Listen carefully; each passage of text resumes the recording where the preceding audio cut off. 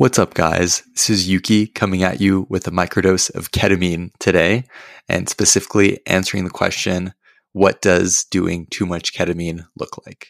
This podcast is for educational and entertainment purposes only. Our goal is to educate and inform others about the realities of substance use in an engaging and entertaining format. We share these experiences so you can experience them without trying them yourself. By listening to this podcast, you agree not to attempt to recreate anything found in this episode or in any of our other content. We are not confessing to any acts stated in this podcast. The content in this episode should not be treated as factual or real in any way.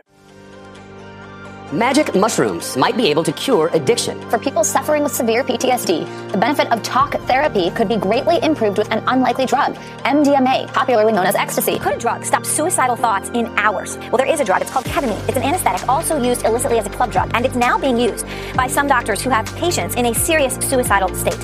You're listening to Modern Day Hippie, the podcast about doing drugs in a responsible, fun, and safe way to improve your life. We're your hosts, Yuki and Reggie, and we hope you enjoy the show.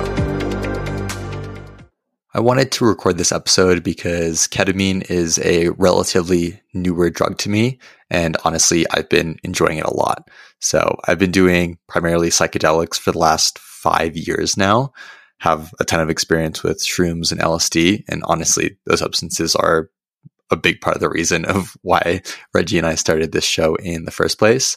But ketamine is something that is comparatively a newer drug to me. First time I did it was a couple of years ago, but I don't think I really felt it until maybe a year and a half or 2 years ago. And actually only in the last, I would say 5 or 6 months have I actually started experimenting with it on a slightly more consistent basis and getting to the point where the drug feels a little bit more comfortable and familiar to me, and it's not a totally foreign substance. I can honestly say that every experience that I've had with ketamine so far has been very positive and enjoyable. It's pretty quickly become one of my go-to drugs in pretty specific use cases, namely when it's kind of a chill, lounge or music vibe, hanging out with a group of friends at a pretty laid-back party or kickback kind of thing, and just wanting to be in a state of mind that's not necessarily psychedelic, but makes me feel almost drunk without having to drink alcohol, and then some other fun things added in there. But of course, every drug has its fair share of horror stories. So for ketamine, it's often, you hear things like having really severe and permanent bladder damage, literally peeing out blood, getting just really addicted to the substance, or even dying from doing too much of it. Obviously, all those things sound as terrifying to me as they do to you. And so I wanted to do a little bit of research to actually understand what it means to get addicted to ketamine, to do too much of it, and where I would want to draw the line in the future of continuing to do ketamine, which I definitely plan on it in reasonable quantities, of course. So did a bit of research for this episode, both reading some scientific studies, as well as talking to a number of people, both online and in person, about ketamine experiences. So I'll go through kind of the most severe things first, down to the least severe. So first and foremost, can you actually die from doing too much ketamine? It's almost impossible to OD on ketamine by itself. This is virtually unheard of. And if you do take too much ketamine, it will literally just knock you out as if you're on the operating table at a doctor, because that is the use case of ketamine. And actually, they even use ketamine on infants in when they need emergency surgery and things like that. This is, a medical use substance first and foremost. And so if you do too much of it, you'll kind of knock yourself out. And if anything, that's just a waste of a lot of ketamine and probably a good amount of money that you spend on it. Now, where ketamine can become more dangerous is when it's mixed with alcohol in particular. So alcohol and ketamine together have a high degree of neurotoxicity, which can be damaging to your brain. So watch out for that especially. And then mixing ketamine with drugs that are not psychedelics or MDMA can also have some fairly negative side effects. I would say ketamine is something that you shouldn't be mixing too much with other substances. And to be completely honest, the times I've enjoyed ketamine the most by far have been when I've just taken it by itself and really gotten to experience the drug fully, and given it my 100% attention. Now, ketamine can also lead to some dangerous situations like drowning if you're just, K-holing in a pool, or even car accidents. In fact, one study even found that there is actually a disproportionately large number of ketamine involved car accident fatalities compared to opioids and even alcohol. So if you are going to do ketamine, just make sure you're in a safe setting. Don't be somewhere where you wouldn't feel like comfortable potentially just like passing out or completely zoning out. I've definitely experienced that in like social settings where I'm being introduced to new people and I'm like in the middle of a ketamine experience and I just cannot interact for the life of me. Luckily, that's not like physically dangerous to me at all. It's just kind of an uncomfortable mental situation. So we've talked about kind of the death and OD aspect of it. Not a huge deal, honestly. Next down the ladder is bladder damage. This is definitely the negative side effects I've heard most frequently with ketamine.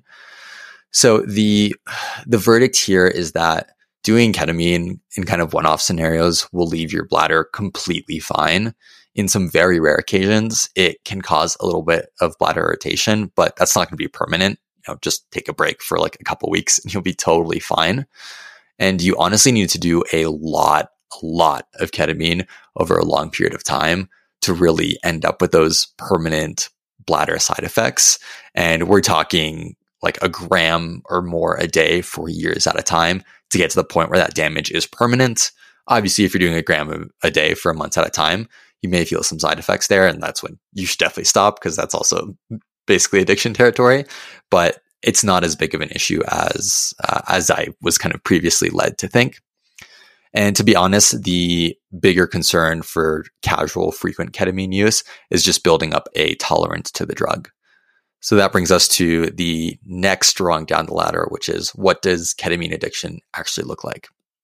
Building up a tolerance with ketamine primarily happens if you do small amounts throughout the course of a day for a week or more at a time.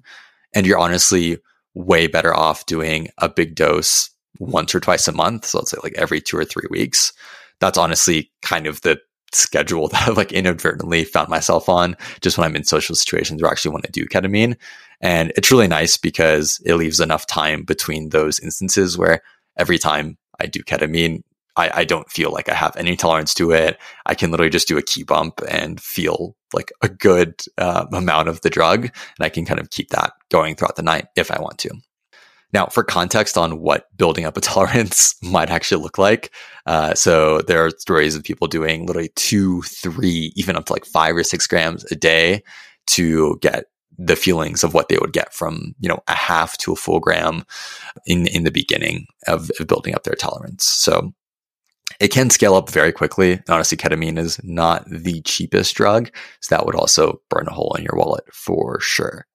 If you really continue with a very heavy, consistent ketamine usage, you can become permanently tolerant to it. But if you get to that stage, then there are just, I think, other problems that you should be thinking about and dealing with. So the ultimate verdict here is that at small doses, so doing something like half a gram of key bumps over the course of a night, once or twice a month, you will almost certainly be fine. You won't experience any of those negative side effects, and you'll honestly have a great time with the ketamine. The best part of that is you don't even need that high a quantity of it to get a lot of that sensation if you're splitting up your ketamine usages, with 2 to 3 weeks in between each one. And honestly, it's a very, very fun drug. It's great in the settings I described earlier, like just kind of chill, like music, lounge settings with friends. And one of the coolest parts about it is that you can really control how you feel over the course of a night.